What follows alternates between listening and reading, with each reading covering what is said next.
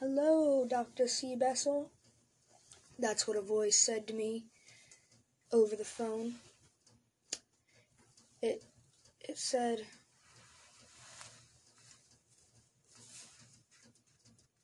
that there was a family who needed food.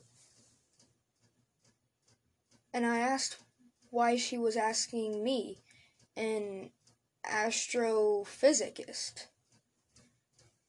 She then replied with, "We would really like you to deliver the dinner, or at least purchase the food for them."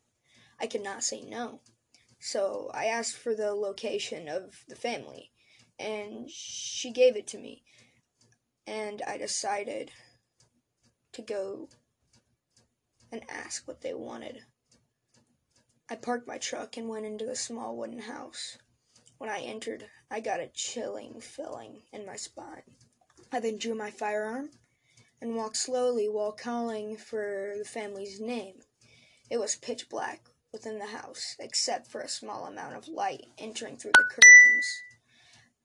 I then saw it sitting there with its legs crossed looking at me. It was as tall as me, while it was sitting down. And I am 6 feet 5 inches.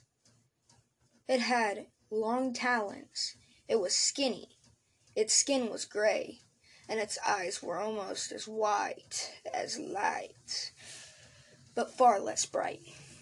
I could see its rib cage, and then it spoke.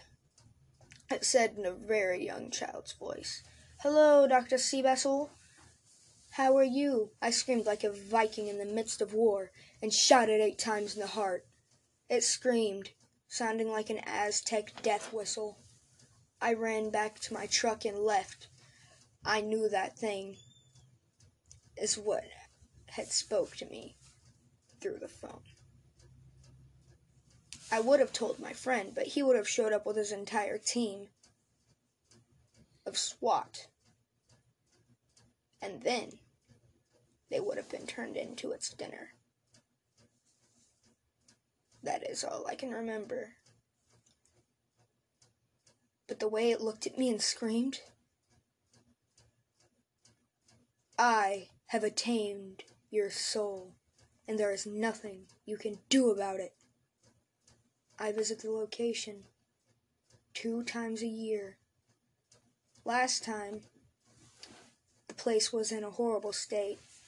The wall had scratch marks, and there were 2